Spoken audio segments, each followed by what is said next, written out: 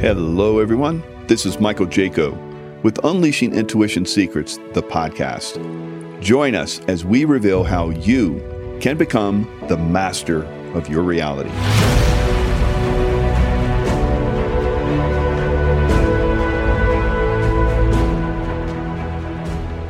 Hello, everyone. It's Michael Jaco with Unleashing Intuition Secrets.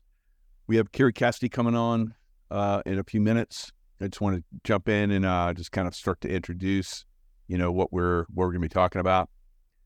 So there's a lot of discussion right now in Congress, and this stuff has been going on for a long time as far as like the UFOs and all that stuff. Now they want to come out and say, yeah, there are UFOs, there are alien beings, we're not safe, all blah blah blah blah blah. So whenever these guys come out and do that, it's usually because there's something up their sleeve, right? They have been suppressing this stuff for 50, 60, 70 years, right? Or more. And now they're going to come out and say, yeah, this stuff exists. Of course, we know there is a lot more in the background that exists, like the, space program. We go to other planets. Star Trek is real. All that stuff is already real, but they want to beat around the bush and talk about how there's been some crashed alien craft, and there's little tiny round little things that are run around. What do you call those? TikToks. TikToks are running around. That's not even the most advanced craft that are out there. We've back engineered craft that are far more advanced. So little Tic Tacs, Tic Tacs were used in 9/11. 9/11, there were people that had just the right angle that could see the Tic Tacs out there. Now, were they filming? Is that where we got all that great films of the air, the drones, not the planes, but the drones coming in? Or was that CGI, because those drones, whatever that was, just disappeared into the building? So I believe it's CGI. So they were just flying around some kind of drone system. I don't know. It's some people that were at a distance couldn't see it. Some people could see the CGI. It's just very interesting. And then there was just explosions. There was no planes flying into buildings, no visual anything. So these little Tic Tacs. If you've seen the movie Predator, this Predator being was killing all of Arnold Schwarzenegger's, crew. They came in to basically recover an downed helo or something, and the crew, and this alien being was basically taking them all out. So they didn't know where it was coming from. They were just fired off into the distance, and then one of them saw the outline of it because it was in invisible mode. So one of those Tic Tacs, I saw different angles of the Tic Tacs being used during 9/11. So these people that are doing the investigations, this congressional investigation, it's all theater. It's absolute theater. All of the stuff that they're supposedly releasing to us is just to build a case. Carrie Cassidy just recently did a show with SG and On, and they were both talking about how it's probably just building a case for their Project Bluebeam. Now, Randy Kramer, who's one of the secret Space Force guys, it's not secret anymore, Space Force guys, has said that there's going to be upwards of 1 million people just in the United States that are going to be killed in Operation Bluebeam to put the fear in everybody. So they've had plans for this for quite some time.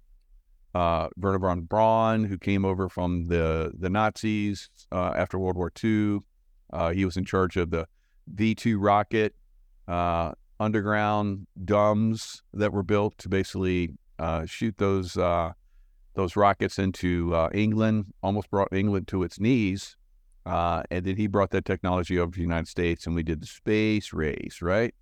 We're trying to beat Russia into space. They started launching into space, and we wanted to beat them. And eventually, whether you believe it or not, there was, rockets, and we went to the moon. I believe that some of that was real. Some of it was like they filmed some of it in case something went wrong. They needed, some entertainment for everybody in between when they were doing the real filming on the moon and so forth. So whether it did happen or whether it didn't happen, everyone has their opinion about that. I believe it did happen. Now, I have my own, memories of the secret space program, being involved in it. Now, there's a new movie out now on Netflix. It's called They Cloned Tyrone. It's funny, but it's a reveal.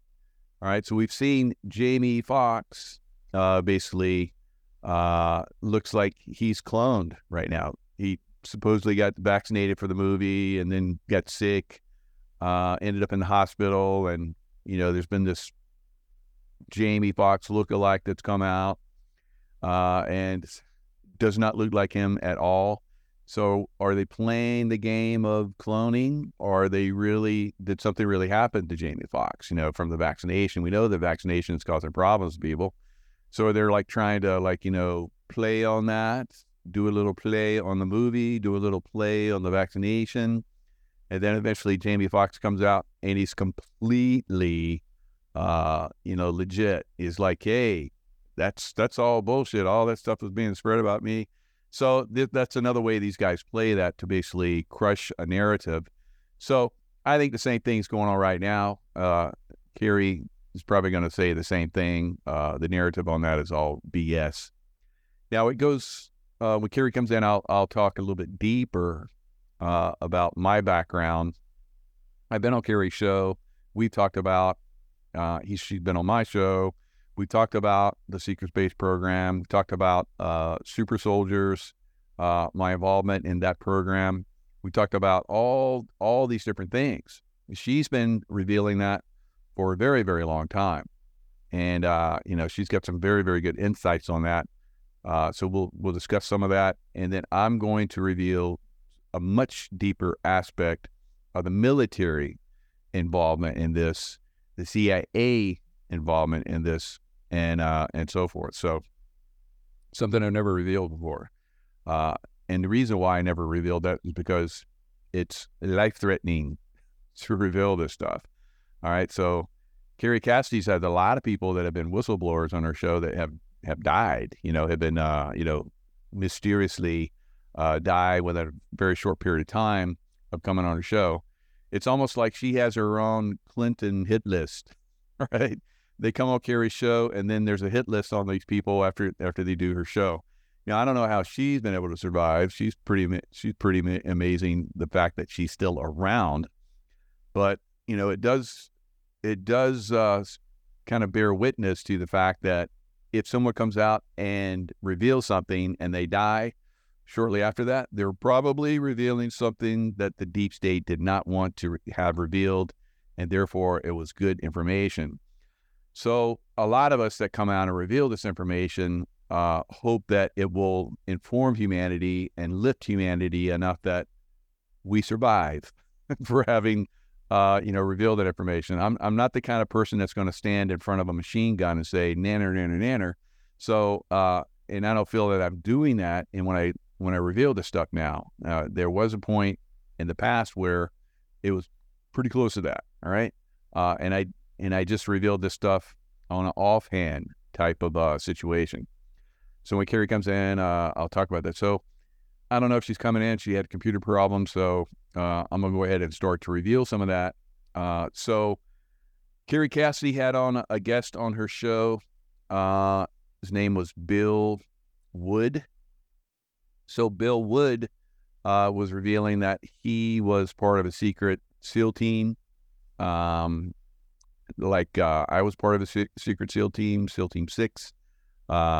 And he said that he was employed in that secret SEAL team to shoot missiles into friendly targets cruise missiles, Tomahawk missiles, so forth, into friendly targets to keep wars going. All right.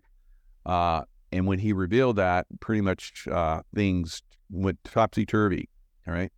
He had a lot of other stuff that he was talking about. He was talking about Area 51, how he was at Area 51, and he was part of, he saw, maybe even, I don't know if he was involved in it, but he saw the looking glass technology. He said the looking glass technology was taken down, and there's a conversation amongst a lot of people that the looking glass technology for the black hats has actually been taken down, but the white hats have that technology, or Q, or whoever that is. All right, we keep calling them white hats. I think at this point, the white hats, they need to be revealing a lot more. Because for me to come out, and Kira to come out, and for all these other people to come out and reveal this information, do our research and reveal this information, be whistleblowers and so forth, it does make a nice impact.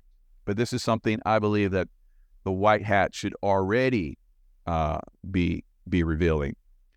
So looks like Kiri is coming in. So Kiri is in the background. So should do her video, and then hopefully.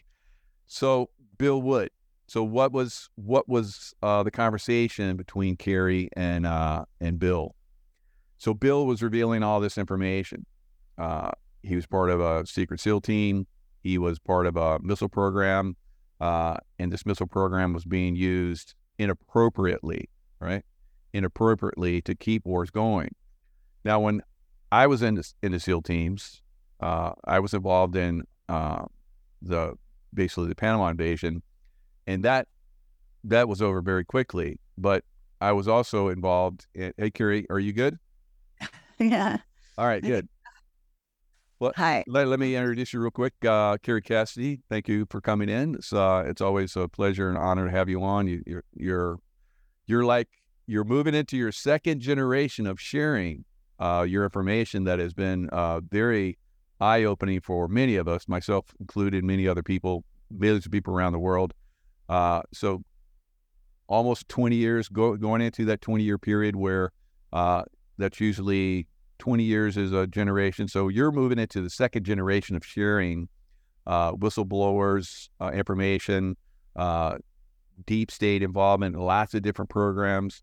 I was just talking about the space program and all that kind of stuff, how they're revealing right now in this congressional hearing. I like what you and SG and On were just talking about, how both of you are like, they're just doing this because they're getting us ready for Operation Bluebeam. You know, the thing that on his deathbed, Werner von Braun said, yes, there's going to be an Operation Bluebeam, and it's going to be very tragic. A million people. Randy Kramer said 1 million people in the U.S. alone would die from Operation Bluebeam, to really put a lot of fear in people. So probably something they're doing. Probably something, because a lot of us, you know, you, me, and a lot of other people, you've had William Tompkins on. He revealed amazing information. I loved his information. And then eventually he said he can't talk to you anymore. Then he fell down some stairs and died, you know. So a lot of people are, you know, they come forward. They feel that if they get that information out, it'll raise consciousness. It'll, you know, give them some clearing to continue to share like I've been doing. But occasionally some of them, you know, are taken off scene. And you've revealed a lot of stuff, and then people have attacked you. I could tell you from my background that we basically reveal a lot of information. Myself in particular, I reveal information. I get attacked in a lot of different ways. My life has been threatened several times. So back to Bill Wood. So I was talking about Bill Wood, your conversation with Bill Wood, how we talked about he was part of a secret SEAL team. He was part of a missile program, and they were using the missiles to basically strike friendly targets to keep the wars going. He talked about the Area 51, how he was involved with Graves. Graves taught him intuition and remote viewing and so forth, I believe. He talked about the looking glass technology, how the looking glass technology was basically taken down Like the black hats no longer have looking glass technology, but the white hats do. So that's kind of where I'm at right now in the conversation. So do you want to jump? First of all, thank you for coming on. How are you doing? Sorry about this. My computer's really, really slow. So if anything goes wrong, like the slightest thing, it takes, I don't know, 15 minutes to a half hour to get itself going. So it's just insane. I have to deal with it later, but no, I'm doing a David, a Nino thing. No, but anyway, just saying, okay, so yes, Bill Wood, his real name, Brock Brader. Mm-hmm. They actually, people don't know this. I guess I'm at liberty to say this. I don't think it's a secret, but they threw him in prison after he was out and doing all those interviews, and I made him famous, and he actually made a fair amount of money, he told me. Oh. Then he started to badmouth me out of the blue. I had no dealings with him whatsoever after you saw me on the screen with him. That was like the last dealings I had with him. So I don't know what goes on with my whistleblowers. Sometimes they get triggered. The deep state has some kind of technology. They get threatened. That happened to me. Oh. Because I started to give Bill Wood some credence. Right. I remember some programs that we had when I was a SEAL instructor, and I'll go into detail about that. But I got hammered. Oh, my God. I was like, wow. And I was like, well, I also got hammered by you're talking about the Navy SEALs who went crazy. Mm-hmm. Those people go freaking ballistic. I got threatened, all kind of crazy shit. Yeah. That's what I'm talking about. Good. Yeah, so all hell broke loose in that regard. But let me say that, his information was correct insofar as he was exposed to looking glass somehow. He was actually, back in those days, I don't think he disclosed that he was like a major techie. So he was, I think he did disclose that he had skills, but I think that he's he's like I'm not saying he's an anon, but he's like an anon, okay? If you understand what I'm saying here. Yep. So, because after later, okay, so now I think right now he's out of prison. I guess he's not going public, but at a certain point he came back and wanted to do another interview. I told him no. I said, go find someone else, because I didn't want, he'd already turned on me and been really, unkind and lying to the public. I don't even know what he said because I don't pay a lot of attention. People just tell me. And then he basically had things to say. So he made some videos. I don't know if people saw those on his own. And then he disappeared again. Not sure if they took him back in or what happened. There's all kind of crazy stuff. But his incarceration was actually not legal because technically the parents never pressed charges. So if your victim, and she was not a victim, she was a young teenager who was, kind of a wild girl kind of thing, I guess. And it was a legitimate relationship. He was also like in his 20s, his early 20s at the time, as far as I remember. And, call me crazy, but I don't consider a teenager and a guy in his 20s to be pedophilia or anything like that, like prosecutable. But I guess America does. Whatever. So so I'm not sure, but you seem to be triggered by his information in some way. So maybe you could talk about that. Absolutely. So that's a great background. Thank you for that. And that's my understanding of his background as well, what you shared. So I have a little bit deeper information on him, but you pretty much put it out perfectly. So the thing that got me triggered again to come back out with this, and I wanted to be with you because you were the one that basically brought Bill Wood, Broadbreaker, into the light and his information to the light. So recently, Phil Godlewski basically talked about, he had a show where he had Bill Wood, he got a little small 15-minute clip, I believe, where Bill Wood was talking about chess moves and timelines and so forth. So Bill, when he did talk, he was pretty deep, but then he would go off on tangents, and you're like, well, he's out there. But some of the stuff he talked about was pretty exceptional, and I thought you brought a lot of that out. Now, you did, I think, a couple interviews with him, and then you had your partner and David Wilcock come in and kind of interview him with you. It's a nightmare, but yeah, okay. Yeah, there ended up to be some problems with that whole thing. Right. Okay. Good. Yeah. So, but I don't think those videos are actually even online anymore. The group, there was some group videos or attempts at group, and I think back in those days, because this is like over 10, even 12 years ago. Well, it was back in 2012. So what is this? 2023. Yep. So it was right before 2012. It was more like maybe a year before 2012. So 2011. I don't know. Anyway, yeah. So those videos did not, they didn't work out very well after my interview with him. So, some people are better in a group setting and some people are better on their own, just in terms of interview, because the way they present their material. But yeah, so what I'm curious is what triggered you? Yeah, so what triggered me was that when I was in the SEAL teams, I was a SEAL instructor. I was the head of the enlisted side of first phase, where we do our Hell Week and so forth.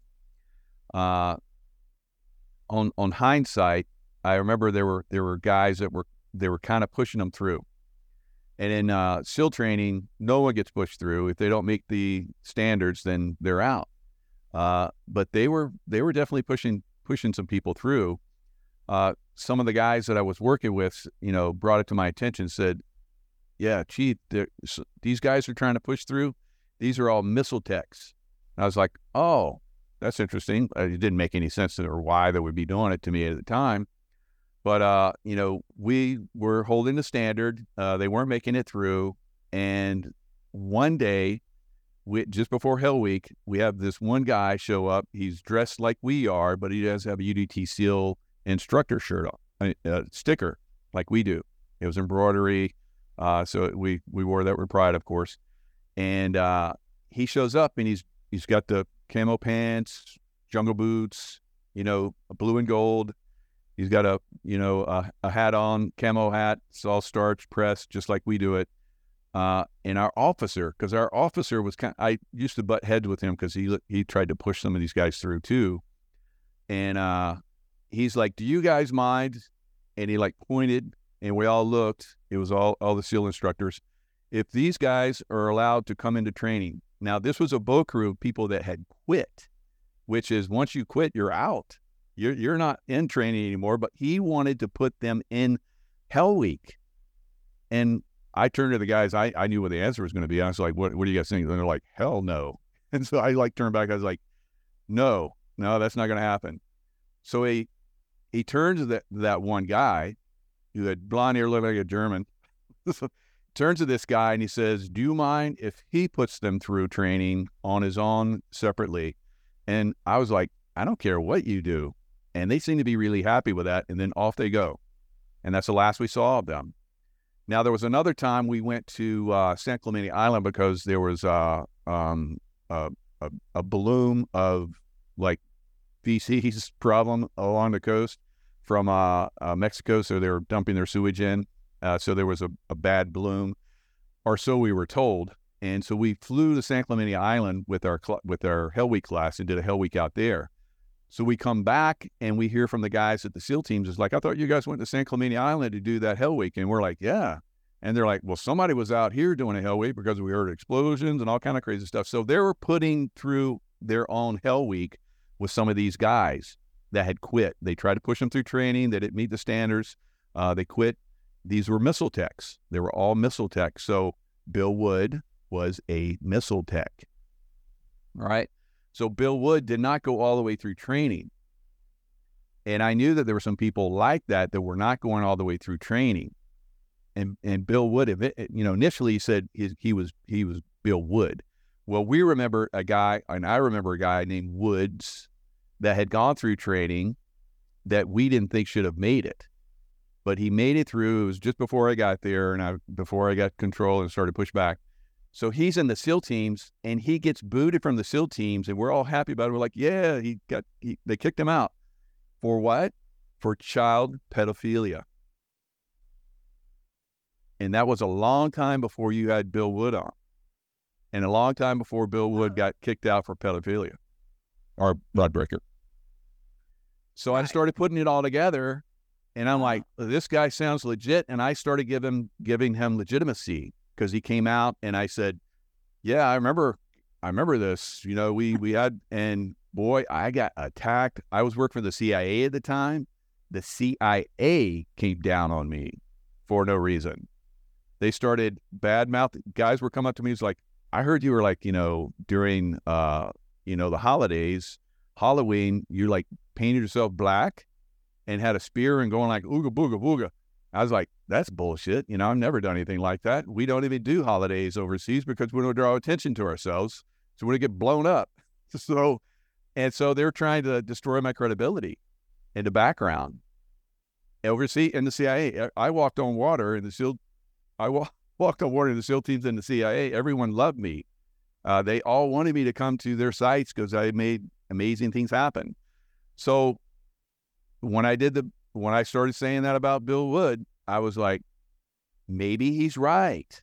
Maybe there is another SEAL team they take these guys in, because when I was at SEAL Team 6, the SEAL Team 6 is the anti-terrorist team. We had boats that we used to basically go out, speedboats that we used to go out and do hook and climbs and go on to, if there ever was a problem, which there had been in the past, for cruise ships. So we would basically go on the cruise ships if terrorists took it down, and we would clear it. All right. So we trained on that. And so some of the guys who were driving the boats were guys like me that had gone through SEAL Team 6, which is a creme de la creme of the SEAL teams. You get handpicked to go there, you go through training. Not everybody makes it. And you go to this team.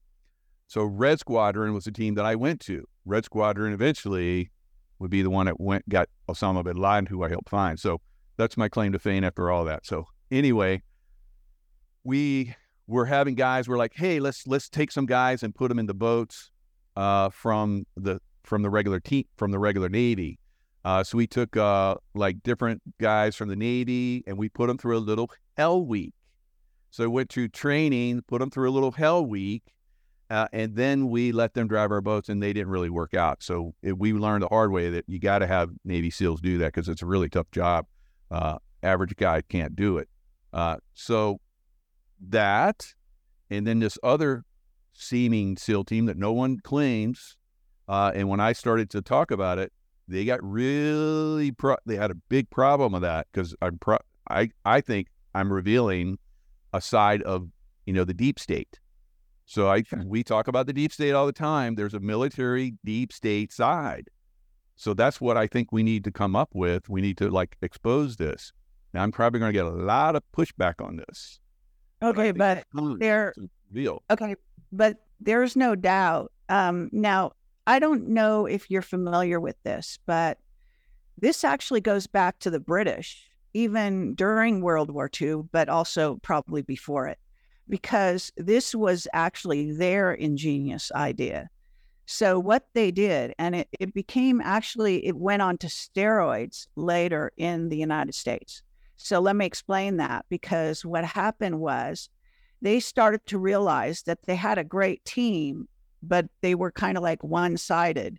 Not to say you guys didn't have a lot of facets yourselves, but what they needed were some very unusual, what do you call, square pegs that don't fit in a round hole type people.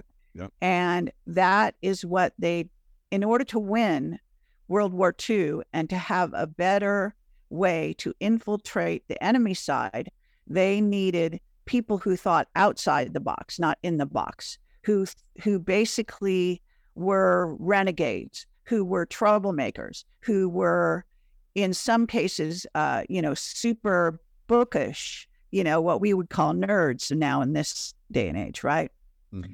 Nerd types, yep. Heavy techie types, guys that didn't have social graces, couldn't handle themselves in certain circumstances, had certain PTSD, weird stuff going on.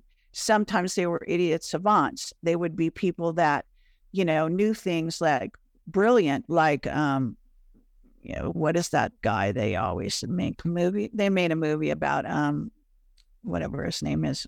I can't stand that movie, but other people adore it. So don't let me get on the bad side of everyone. But no, what do they call that guy? The one with Tom Cruise and I forget who played the misfit kind guy. Anyway, it doesn't matter. You're gonna remember later. It's just really obvious. Maybe somebody in the chat. I don't know if you have a chat going on, but anyway. So what we're saying here is that, of course, they had Gun, that thing. Not Top Gun. No, it's the opposite of Top Gun. The guy that can you drop toothpicks on the ground and he can tell you how many there are. Oh, yeah. Forrest Gump. Forrest Gump.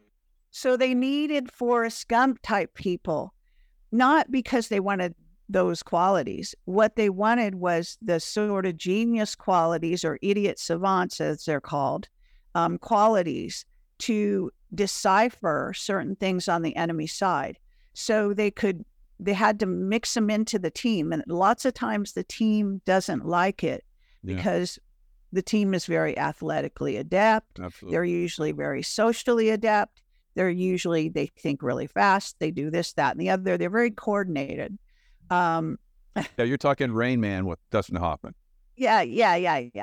So what happens is this became in World War II a pattern that actually helped them in many ways. And the funny thing that happened was that once you put these guys in among the SEAL team type people, what would happen was a weird kind of, it's something that people don't talk about much with humans, but it's sort of an osmosis that goes on when we're in, it can be called, the field of resonance. And so what happens is that individual begins to merge with the group, and even through osmosis alone, just by contact, starts to refine themselves along the lines of the group, because there's just a silent, unspoken way of going. And now that's not always the case, because you do have people that are like me who don't follow the group, no matter what group you put me in. It's just, I can't be osmosis or whatever you want to call that. But those techniques, those skill sets can be very valuable to the group still. So what I'm saying is they had to sneak them in, and you obviously tapped into it. Especially with some of your, I don't know if you call yourself, Michael, just a remote viewer, or do you consider yourself having psychic ability? Yeah, all that. Okay, so remote viewer, remote influencer. So I was doing all that stuff. So being that kind of individual, I'm sure that you tapped into a lot more than you're even saying here. And I don't want to get you in trouble or anything, but you won't. I won't do it. But this kind of thing is really important, and in the military, it has only become more important as time has gone on. Absolutely. So this is what they did with Bill Wood, and he was able to sort of sneak into the SEALs without the training, certain kind of training, and being a round hole in a square peg, or vice versa. And then, that's what went on. So, but it's key to understanding him to know that he was, after he shot the missile. Sorry, it's very early. He shot the missile into the wall of a cliff instead of at the Kurdish village. Right. Yep.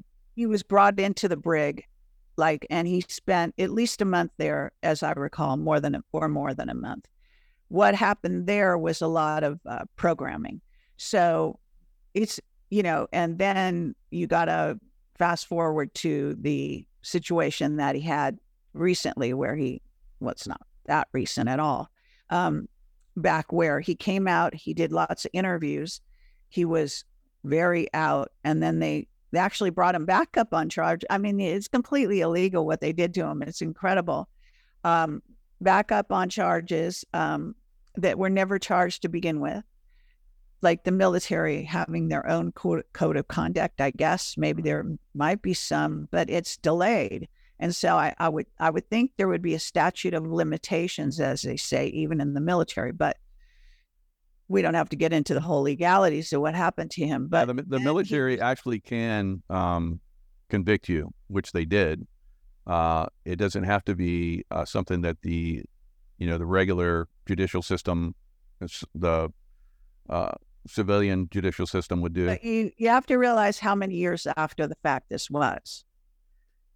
Yeah, it was very. They dug deep and they found something on him. Like I said, that other guy, they basically got him on pedophilia, and they did the same thing with Bill Wood. That's just one, and we know that's one of the things that they do. They, you could be, I could be, anyone could be, like, not even anywhere remotely a pedophile, and they'll put it on your computer, and then the FBI will raid, and they'll find it, and you're done. So we know they do that kind of stuff.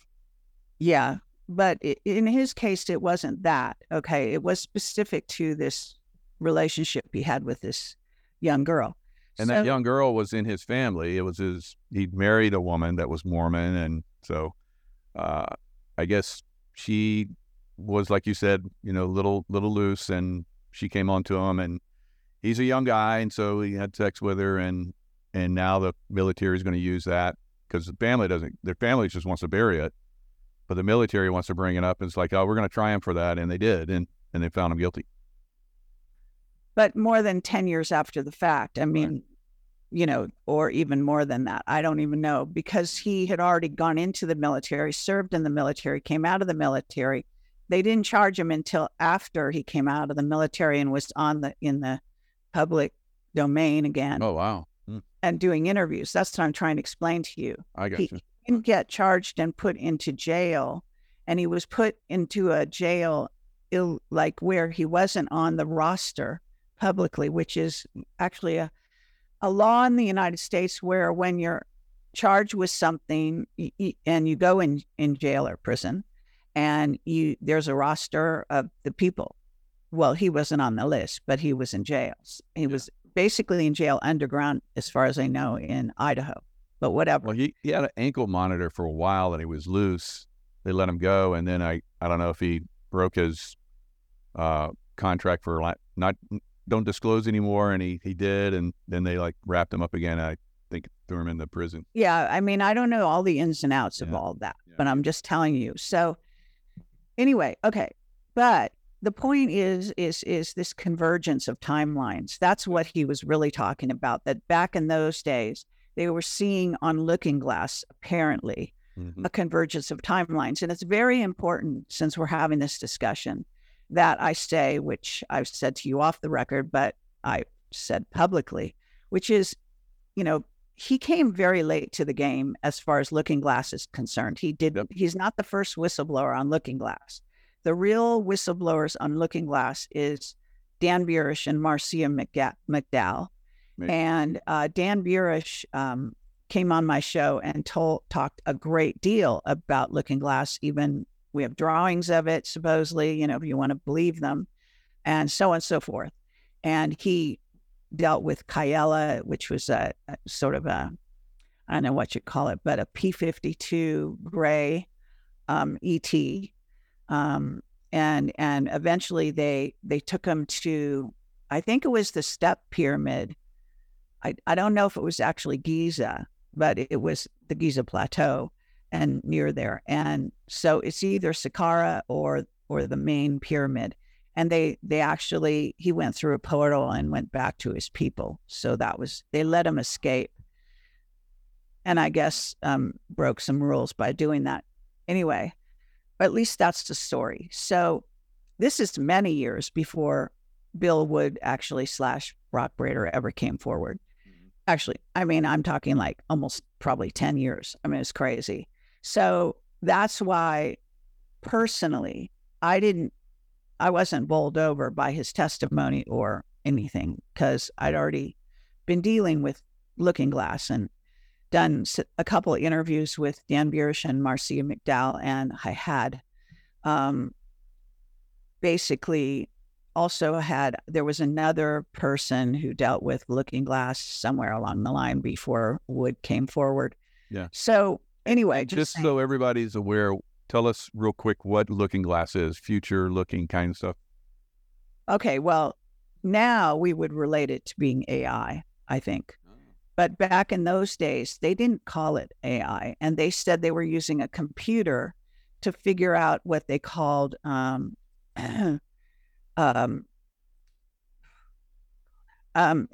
it's like percentages of likelihood that something will happen. And like gaming, yeah.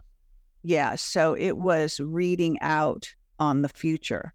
Mm-hmm. And now this is what he told the public. Okay, I think it probably was capable of a great deal more. It is also likened to what's called the yellow cube. That is a completely different technology, although it may be based on that technology, but it's also an ET technology, which arguably both of them are.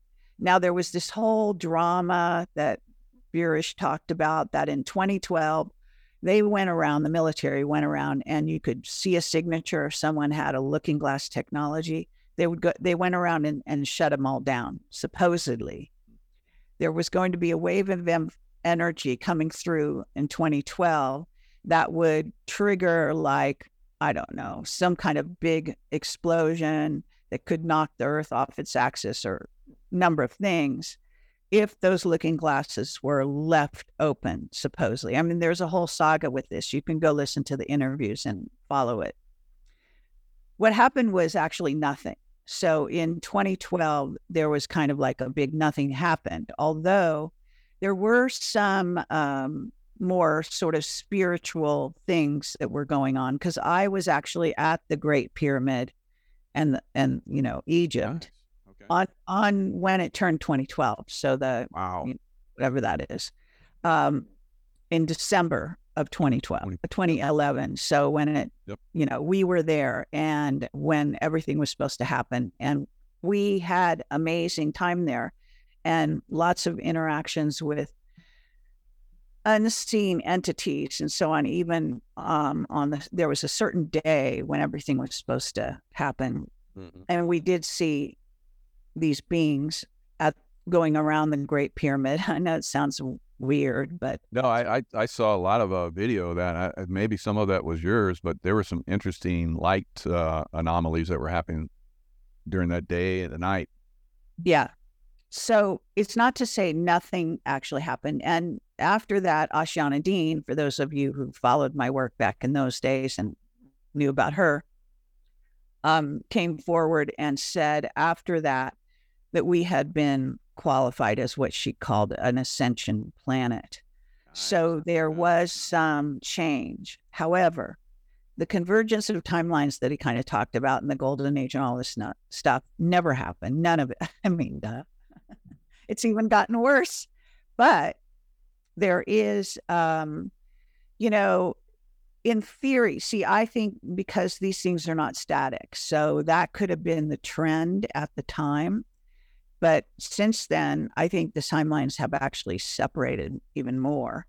And there's reason to believe that they've actually tried to, what we did was we went on one timeline, supposedly. This is the story. Yep. And it was the better timeline. Had Hillary won, we would have been on the more negative timeline. So that's significant. Yep. However, what it looks like now is that they have been trying to think of it as like a tree, graft onto our timeline some of the negative pieces of the negative timeline, since they can't move us all together on the now, this is my theory. It's just a theory. So just take it for what it's worth. But just saying that if you notice, we have some weird things going on here. Do I have to say that? Where actually, there's an underbelly of super positive stuff going on. And I'll even use this whole the hearing, okay, that happened, the UAP hearing with the committee, oversight committee. And before you go into that, let me add a little bit to your story. Okay, yeah, please go right ahead. The 2012. So I could remote view into the future and see the future really, really well. And I was doing that overseas quite a bit, warning everybody about TACSCOM and so forth. So I couldn't see past 2012 for a long time. And as we got close, because I did a lot of shows, everybody was asking me, I was like, I don't think it's going to be a bad thing, but I don't think it's, until we get closer, I can't say definitively. Now, Tom Kenyon, who works with the Hathors, you've probably been to Dendara. The Hathors, were pretty prominent. Okay, cool. Tracy and I actually did a wedding ceremony in the Hathor birthing chamber there in Dendara. It's a very, very beautiful place, but we're pretty tapped into that. So he had, the Hathors were basically saying that we're in that destruction timeline, that we needed to create another timeline. So a lot of us were creating that other timeline. And then I felt very, very, very confident that we had done that, and that now we're moving into this new evolutionary period. Okay. I just want to throw that in there. Okay. Well, thank you. No, that's very interesting. I might see it a bit differently, but okay. So, there's lots of different ways to see the future, as there are probably different futures as well that could roll out at any time, based on, in a certain sense, okay, the way I was told about the timelines is that there are these milestones. So you could think about, there's timeline, or rings in a tree, whatever. And across those timelines are these, what we call milestones, kind of like where they cross all the timelines, these particular events that regardless of what timeline you're on, they're going to happen. They could happen. It's kind of like, if you know Cliff High's work, I always kind of make snide comments about this idea, but he'll say, we're going to be inundated by water. Now that could mean a tsunami. It could mean a heavy rain. It could mean, a flood. It could mean it's just a rainy day. I mean, there's so many variations of things that you think. Right. And this is the trouble with, I'm not going to name names, certain psychics out there who think they're so brilliant, and yet, they'll tell you there's going to be a violent fire or something like that. And then there's variations of that are so fucking numerous. Sorry. That, and then they claim credit. This just really aggravates me, because I have my own psychic thing in the future, and you're interpreting through your own lens. So you can't really a wave of something. Yeah. That, to me, that's not being psychic. Okay. To me, that's not a prediction. To me, that's, I don't know, it's kind of like reading the weather and seeing the weather off in a distance and thinking, what's going to happen when it gets to you. As far as I'm concerned, okay, if you're honest about being a psychic intuitive, then you either have the nitty gritty details or you don't. Okay. And generalizations don't cut it. That's my point of view. I'm more of a hard ass. And that's good. But I think that, as from my experience, sometimes I have exceptional detail, and then sometimes I don't. And I think that's by design. They don't want to give too much out. And that's kind of, I just go with the flow. I put out what I can, but I know, and that's it. We're talking about who they is. And I would say, I mean, it depends where you think you're getting your information from, but source, I think God's source. So yeah, but what I mean is that right.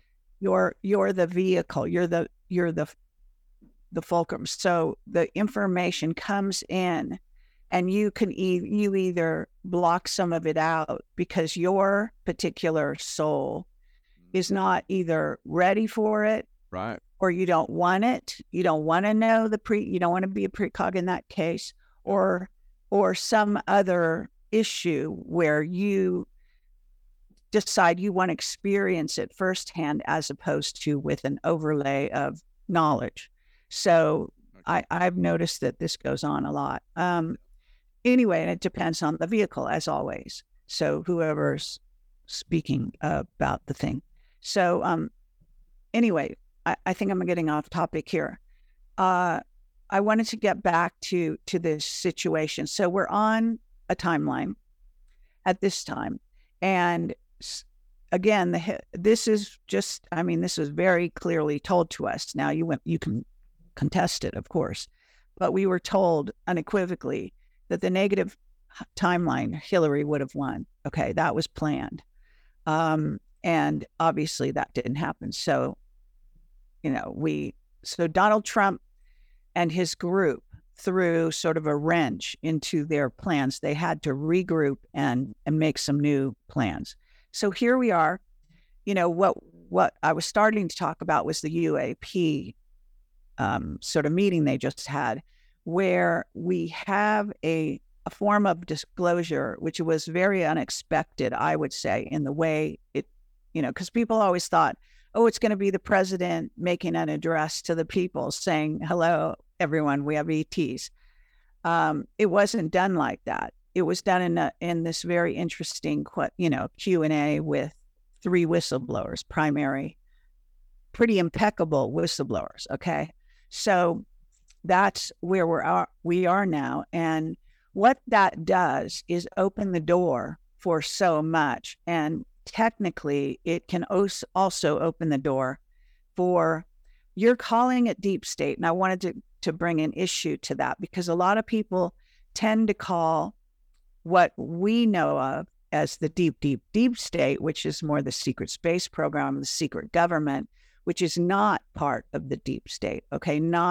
Couldn't really be classified in the deep state. Could be seen as like a middle layer.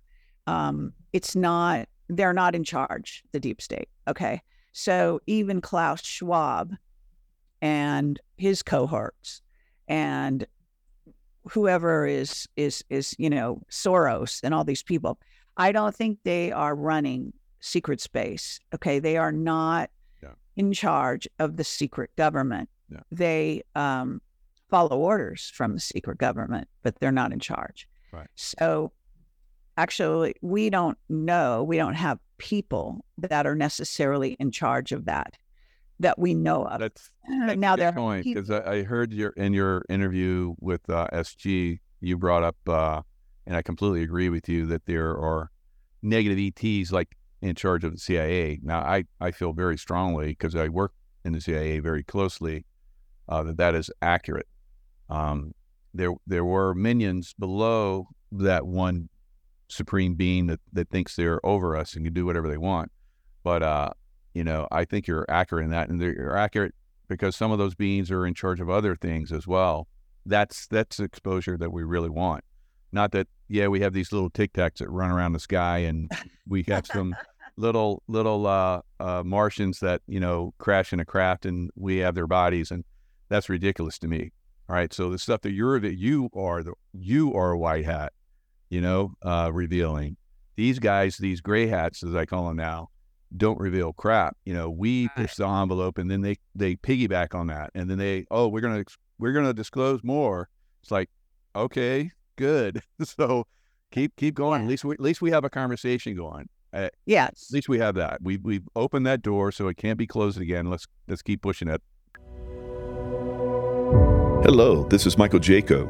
If you want to learn more on how to unleash your own intuition, go to michaelkjaco.com, unleashingintuition.com, where you can find my courses on how to become the master of your own reality. So I have been, as you probably know, I have been pushing the envelope along those lines recently, because if you take that and you take the child trafficking Sound of Freedom and what's really going on, and again, Sound of Freedom is kind of like, they're like the middle of the road. They didn't reveal too much. They didn't want to hurt anyone's feelings. They didn't want to bring it all out. The whole story is much, much, much more diabolical and dark than they portray it. So understanding that, I am now trying to take those two pieces and say, look, we've been proven right about what is really going on in our skies. I mean, you only saw these stupid, benign little tic-tac things, which, by the way, I don't want to rain on anyone's parade, but I have to, because at least according to my whistleblower, way back in the day when they were talking about the tic-tac thing, which is not when it first came out, by the way, which was 2002, I believe. And it didn't even come out in the New York Times and the press until just a few years ago, maybe 2017 or whatever it was. So just want to say that this supposedly I was talking about how I remember someone was show they looked like they were cloaked, but it looked like they were Tic Tacs on 9/11. So, oh, fair enough. Well, I have a witness. I'm trying to get him to come forward. oh, nice. Who has evidence of Tic Tacs. Good. Going back to 27, that happened. Going back to 1967. And they had these two little antenna things, and they looked identical, except the only difference was those had rivets. What he thinks is that they souped up the technology because it's ours, or they reverse engineered it, however you want to look at that. And then, did this whole demonstration. And my witness said, whenever that was, which again, you have to look at the New York Times and see what the date they're using, like 2017 or something, sometime before COVID, I think it was. Anyway, and the thing, it was demonstrating like all kinds of capability, right? Think of the millions of UFOs sightings all around the globe, photographs, videos, all over YouTube. That and sex supposedly are the two biggest topics on the whole internet worldwide. So, you got to understand how they have cleansed and narrowed people's perception, so that even during this hearing, all they would do, they talked about two other craft. They talked about a football-sized UFO, and they talked about this.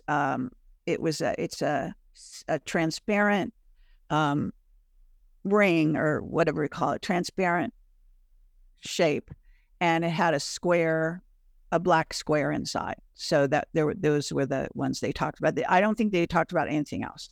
And they certainly didn't show you any pictures. It wasn't a show and tell by any stretch, right? But because that committee was focused on national security, it unequivocally reached the conclusion that regardless of how benign the Tic Tac looked and acted, it demonstrates that it's a threat to our national security because of the capability. Now, that's kind of funny when like I do, because I've been studying the secret space program. That's my area of emphasis the whole 18 years I've been doing this. So that's where my concentration of witnesses also are. And that's where I get the most disclosure. And so that was out of choice. Okay, that we early on wanted to get whistleblowers in what we call above top secret, who would reveal our dealings with off-planet races, which indeed we did. So we were a success, or I was a success, because my former partner that I started Camelot with only lasted really 2.5, maximum 3 years before we split up completely. So 18 years, that would be, the way it was. But anyway, so have to say that with this body of knowledge that I have now, also, so as an intuitive, I get information. I also get downloads more and more that I didn't necessarily get in the very early days. But my witnesses have educated me, in essence, for the last 18 years. Beautiful. Yeah. And continue to do so on occasion. So that's where I have a huge body of knowledge. And because I have abilities that allow me to discern truth from falsity, that has served me very well in this sort of journey, because even supposed whistleblowers will try to lie to you on occasion. Some of them are trying to protect themselves and their family. So I don't personally necessarily hold it against them. I don't like it, but I can see through it for the most part. But my former partner couldn't handle that. So that was really why we split up. Gotcha. He couldn't handle that a witness could lie to you. And he also wanted to get vindictive, which is not part of our, agreement. You can't, as a journalist, you can understand that there's reasons why you have to have extremely good principles. Otherwise, these people won't come to you in the future, obviously. If you're going to out them behind the scenes after they come forward and bare their soul, that would be insane. So being able to maintain your agreement, your secrecy with the witnesses is primary. Yeah.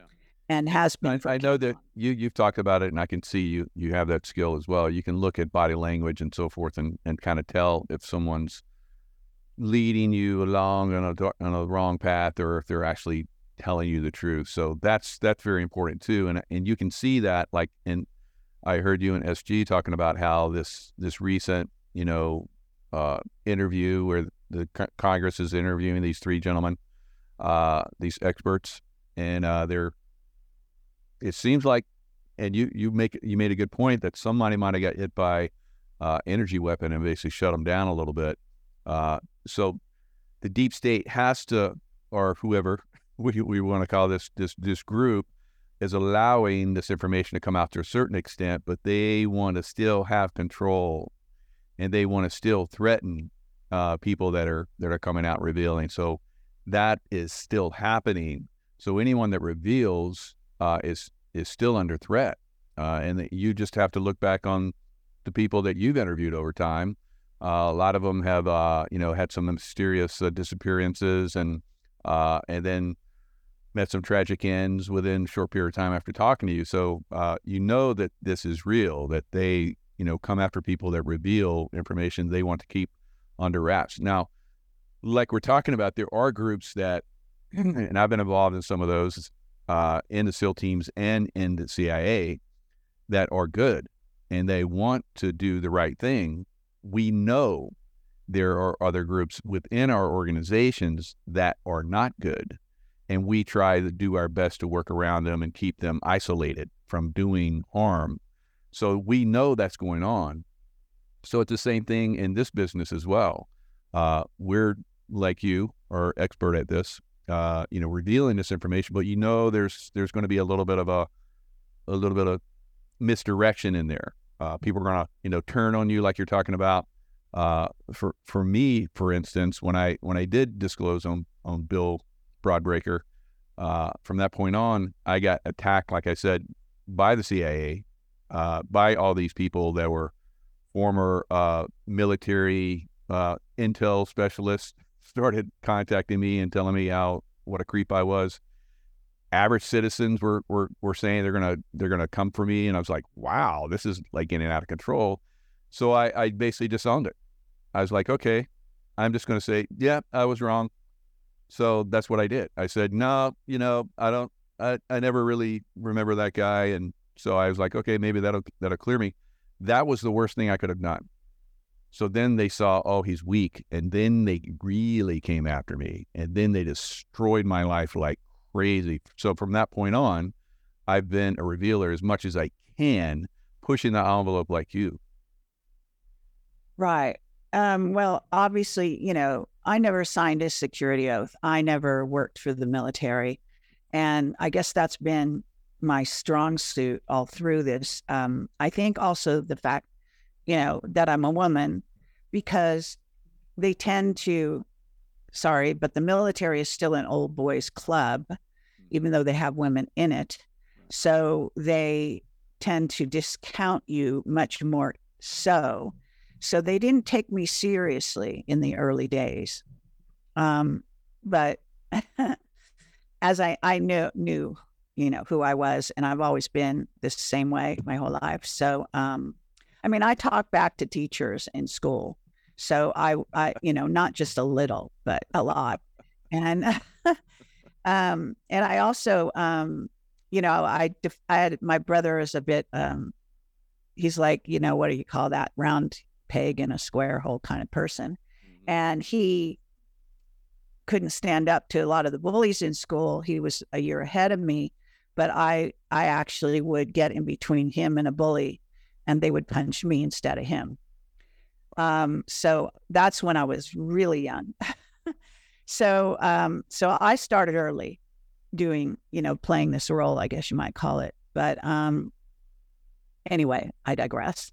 So getting back to this situation with the UA piece and what's happening now. So it does set the scene. I said this in another show, but I want to say it here and get even your take, Michael, because as far as I'm concerned, in order for them to do a false flag alien invasion, fake, whatever you want to call it, blue beam, and I'm sure they have the technology like in spades now, whereas they probably wouldn't have 10 years ago.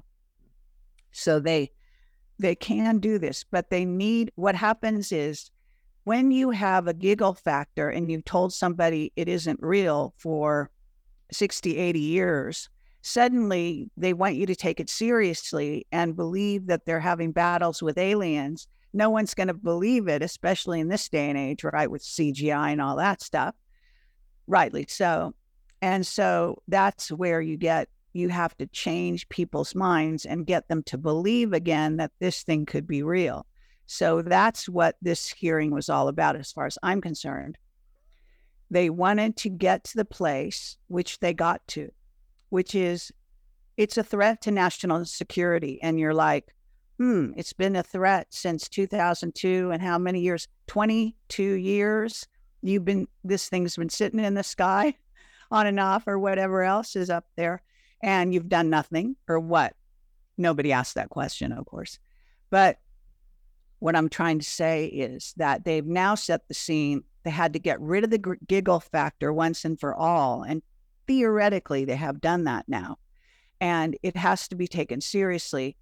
It does require, as Ogles, I think his name was Ogles, the last guy who spoke, who, in my estimation, had a higher security clearance than a lot of the other people, the Congress people at attendance. He basically said, clearly, this is a kind of threat to national security. Now we have to do something about it. Hello. And, I actually saw some newspaper articles where I didn't even spend time on them, but some headlines where people were going, well, I feel a lot safer now that they are calling them a threat to national security. And I was thinking, why do you feel safer? They haven't done anything. They're just pawns in a game. So it's really insane. But to get back to the point, so what do you think? I think that basically they had to get rid of the giggle factor. They need people to believe it's real, because otherwise they can't do their demonstrations. Yeah, I totally agree with you. I think that's brilliant. I just watched David Icke basically tear this apart as well. Anything these guys come out and say basically is they've already proven themselves to be, fake and stupid. From the vaccination program, that's a great tell right there. I mean, we're looking at that's being revealed, but still they're lying about that. So we're gonna believe these guys now? They're coming out with something that's been suppressed for 20 years. They've known about this for 20 years, and now they're like, okay, it's a threat. Excuse me, it's not. Well, all right, you're saying Tic Tac literally, but actually the Tic Tac goes back to 1967. Right. The secrecy, and even Grush said this on the floor of that meeting. He basically said since the 1930s, which is roughly accurate. Yep. And that makes it 70, 80, 90 years of secrecy. Okay. And bringing in the Nazis. Yeah. Bringing in the Nazis. Yeah. And that's where it's at. So, we're at a very interesting juncture where we go from here. The trouble is, and I'm going to say this, I'm sorry, because I want to use the opportunity. I am trying to get people to understand that the child trafficking and the reptilian presence underground and interdimensionally and here in our skies as well, what people don't know, but what Courtney Brown's remote viewers are actually talking about all the time now.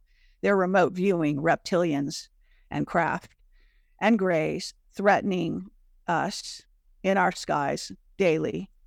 But what's happening is there is a link up there. And what's really happened has been that, and I just had another contact of mine verify this from his contacts. So basically saying we have the Draco Reptilian Gray Alliance, which is called the Luciferian Alliance. And they are basically have been invading Earth for eons.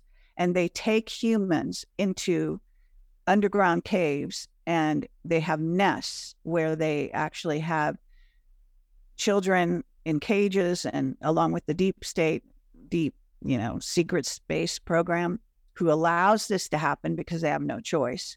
And William Tompkins is the one that really came forward to reveal that what we have in our secret space program, it's simplistic because we actually have a lot of aliens he didn't talk about, but the aliens he did talk about, which is the Pleiadians on the one side, the good side, and the reptilians on the other, that were both interfering with the development of our space program. And watch my interview. It's a 3-hour, I think, interview with me and Michael Schratt and him. It's stellar. I put it back on the front page. So it's one of the... I love that interview. Everyone should definitely watch that. It's incredible. But towards the end of the second one, we talked about the child trafficking. And I did that interview. It's like now a ridiculous number of years ago. I don't know if it's 10, but it's a lot of years. And he basically died shortly after it. But what happened was at the end of the interview, I started asking him about the child trafficking and how bad it was. And he said it was worse than I could ever imagine. Now, you might just think, oh, well, that's just how somebody would talk. But you got to understand how the impression on me, because I can imagine very bad stuff because I've already been doing this and already had been doing that for 15 years or more, right? So when you say to me it's worse than I can imagine, you're really saying something there. Okay. What happened is he agreed to do another interview on that particular subject. Oh, wow. Then the night before the interview, I got a phone call saying, don't ever speak to me again. Don't call me. Yep. I can have no more contact with you. And he hung up, and basically I tried to go through channels and figure out what happened. And then he was dead, a few weeks later. So that's the bottom line, is that link up. And I know that it's going to be hard for people to realize, but Gene Decode, for example, is one person out there who's been talking about the rescue of children in underground bases and what happens to the soldiers who go in and have to rescue the children and have battles with reptilians, okay, and grays. So understanding that this is actually going on. And so what I've asked Juan to do is to give us some whistleblowers who are soldiers who have actually taken part in those raids, and ask if they will come forward and share. Now, I realize that that's asking for the world, basically. Yeah. But Juan is somebody who he's actually was the motivating factor behind getting Sound of Freedom out to the public. Oh, yeah. Supposedly they have some other vehicles coming forward where they're going to reveal more. Maybe the Adrenochrome Highway. I certainly hope so. But the bottom line here is that if people don't start putting two and two together, they will not understand how deep the threat goes to our national security is an understatement, to your children, okay? And if people don't know the truth, how can they protect their children? They let their children go out and be taken by society and disappear in all kinds of different ways, national parks, you name it, in war zones as well. I mean, there is a portal going through CERN direct to Draco, the Draco galaxy, that the great, gigantic reptilian ships come down through that portal. They need a special portal to come in. And they go to the war-torn areas, Syria, Iraq, Iran, wherever the battles are taking place. And in this case, probably Ukraine. Right. And they pick up humans like in mass as slaves, and they basically take them off planet and they sell them. They use them as food, sex toys, you name it. And this has been going on forever. Okay. So, wow, that's very loud. So, just saying that, and Captain Mark Richards has been telling me about this for the last, I've interviewed him 12 times over a 5-year period. And I haven't even seen him ever since the COVID thing. So that's 2 or 3 years at this point. So that would be 8 years of testimony that I've gotten. I'm trying to get back in touch with him now. They just cut him off because I got access. It's a ridiculous game. He's gotten completely silent lately. So I'm also prevailing upon Juan, because Juan is working with Trump directly. As far as I'm concerned, Juan is JFK in disguise. I'm not disclosing anything that's putting him in danger, because the deep, dark, secret space, authorities, whatever you want to call them, all know who he is, okay? They know, anyone with half a brain could see he's wearing a disguise. He wears a Santa Claus, beard. He's got this gigantic fat stomach that he has to, have a belt or whatever to hold up to make the stomach real, skinny legs, and, so on and so forth. So, and he's wearing a mask like Tom Cruise. It's a bodysuit. They know who he is. Okay. He uses his disguise to tell the truth. Okay. And he dribs and drabs truth out there. But what I'm saying is he has the ability to get Mark Richards out of prison to help them to fight these guys. Okay. To fight the deep, deep, dark reptilians, Dracos, and Greys. And it's very important to understand is that a lot of people don't realize is Dracos primarily don't come here anymore. They stay in the Draco galaxy, cause havoc there. The reptilians and the Greys are the primary actors here on Earth. All right. And it's also important to realize that, according to Mark Richards, there's a battle going on with the Dracos in the Orion galaxies, where we are helping fight the good fight. And something like 100,000 soldiers are up there right now, on and off, doing that kind of thing. So the Pleiadians, it's important to know that the Pleiadians trained humans. That's why they got involved in our secret space program. They trained humans to be warriors against the Draco. That's the whole reason they tried to help us, because they've been fighting the Draco forever, and the reptilians and Greys. The Greys just work for them. Most of the Greys are programmable biological entities, which in essence is, by the way, I just want to say, is going to be what the fake aliens are going to be made of. They're going to be biological programmable entities. The only question is, what are they going to look like? How big will they be? That kind of thing. I posit that they're going to be what they're training the kids to kill, which is insectoids of one way, version or another. Either these beetle-like kind of beings that are in all the books, or literal insectoid type beings. Yeah, that's a lot of people have been talking about this for quite some time. So that's very possible. But if we disclose it, then it's not. We're basically breaking that train that they're trying to run us down with. So these people that are on this other program, so I'd say we're the good ones and they're the bad ones. They basically own a lot of everything. If you look at the political classes, almost all of them are compromised at this point. So if any of them get out of line because they work for that, if you want to call it a corporate entity, if they're working for that entity and they get out of line, then they can be killed. That's their standard. And that's kind of why you don't get killed, because you've never worked for that group. You're basically, revealing information the best that you can. And they're like, okay, she's not in our corporation. She doesn't, we don't have to killed her. She's just disclosing however she does. But people that come in that have worked for that corporation and reveal, then they're expendable. So that's probably unfortunately what happened with William Tompkins. And they probably contacted him aggressively and said, you'll do this, and you'll contact her, and you say you won't work with her ever again, and then everything will be good. And then I guess they got that, and then they're like, killed him anyway.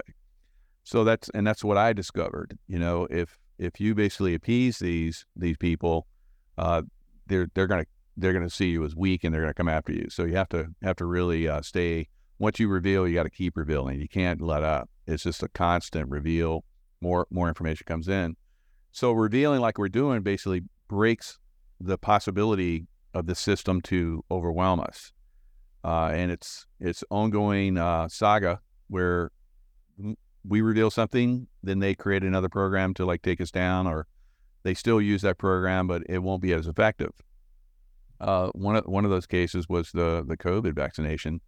It wasn't as effective, like you were talking about. If Hillary Clinton had been in there, it would have been complete control over all of humanity. But they went ahead and ran it anyway, and it was fairly effective, but not completely effective.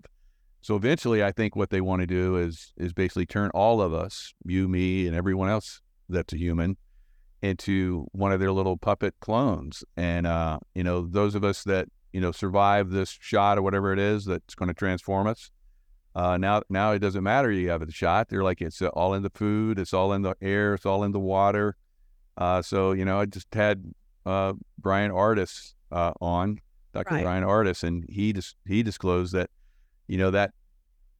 that venom that's in all the vaccinations and all that kind of stuff basically attaches to our one of our cells or whatever, and if we take a little nicotine receptors basically get filled up with nicotine, and that venom can't come in, and it basically clears us for a lot of the stuff. So little stuff like that we discover over time, because he's a great researcher, and it basically breaks that. So that's our Right. But I do want to say, I mean, and I watched that interview. I've sent it around to everyone, and I'm now trying to get people to understand.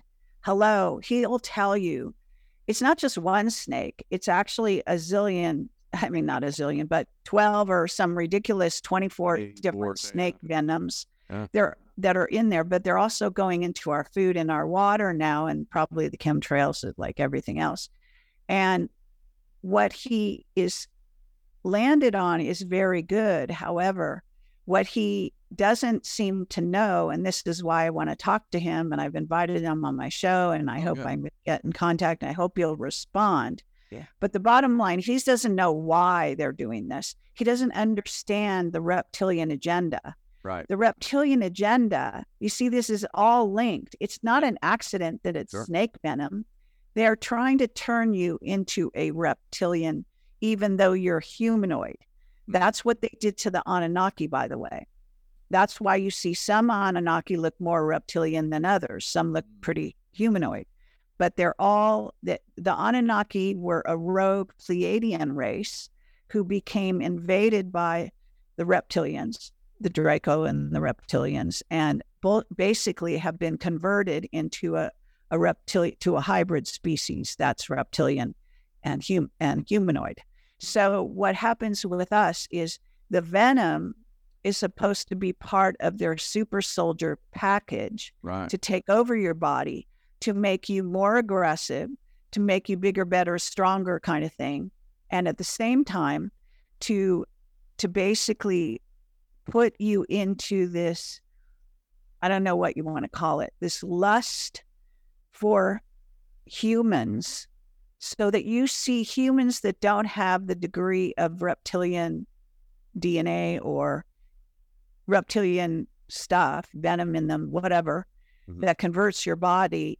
It makes you like want to eat, maim, sexually abuse, all these kinds of things that go along with, and it also becomes like an addictive thing that has to do with the adrenochrome, which is, basically distilled from torture of children. So understanding this, is this is a through line. It's a perfect through line. And once you get it, it's like so obvious what's happening here. And humans have to know what's really happening to us, okay? So that you understand that what's happening to your brothers and sisters. And this stuff using the nanographene oxide, which takes over your cells and makes you stronger, it also jumps from person to person. That's what people call shedding, but it's actually more of a jump. And Michael Crichton, in his book Prey, which he wrote 20 years ago before they killed him. I believe they killed him. Yeah, I think so too. Yeah. An MD, brilliant and fascinating book. And I don't know if it was ever made into a movie, but it should have been. It's incredible because it teaches you what nano and nanographene and any metallic nano is capable of, is mind-boggling. And people don't understand AI, they don't understand nano, and they don't understand how the two work together and link you up to the Borg and so on and so forth. So this is a takeover scenario, just bottom line. And that involves the COVID, it involves the adrenochrome, it involves the child trafficking. It's all involved with these races of aliens that want to take over and take us down. Yeah. And they killed a lot of authors. Tom Clancy, I think they killed him, Ian Fleming, Ernest Hemingway. So there's a lot of people that were maybe working for them at some point or didn't realize that. Yeah. So they've disclosed. Arthur C. Clarke. Yeah. Died right before we were supposed to interview him. And he was in the know. He was given all kinds of stuff. Wow. So, I mean, you could call it a coincidence that he died right before we were going to interview him, but we were going on the schedule and the next month he was dead, so this happens a lot. I can tell you that there's a whistleblower out there right now who has been persuaded not to talk to me, even though he agreed to do an interview. Yeah. This is what goes on. Yeah. Sure. Awesome. And so all I can say is that, we have, as you know, the white hat military is real and they are fighting these guys and fighting for the survival of our planet. And people need to take that very seriously. Absolutely. Carrie, absolutely amazing. I got another show in a little bit. Sorry. Yeah. Sure. Thanks so much for coming in. So tell us a little bit about Rebel Gene. I love that book. I thought it was like You're the Rebel, like you were just talking about in your childhood, but it's a little bit different. It's a good information. Oh, well, yeah, I packed it full of as much stuff as I could. What's there to say? People do like it. It is me talking as, sort of point blank. I do include some biological stuff just because from my past, or what they call autobiological stuff, because I thought, if you're going to write a book, you might as well include some personal stuff because I don't tend to talk much about myself all that much. So anyway, that's, it's a good overview, I hope. And it's as relevant now as when I wrote it, which is right. I published it on Valentine's Day during the first year of the COVID bullshit. In 2020. Wow. Yeah, it's perfect. So yeah, definitely relevant, and even more so now. Once you read it, I need to go back and read some of it again. I think because I remember when I was reading, it was like, I think she's a little ahead of the game here, and I like to go back and see just how ahead of the game, because you've always been way ahead of the game and a lot of this stuff. So thank you for all that you do, and of course, Camelot, Project Camelot, your website. ProjectCamelotPortal.com or ProjectCamelot.tv. Keep in mind, ProjectCamelot.com, the deep state, the secret space program, the deep secret government took control of and has never let go. So we don't have that website. We never will, probably.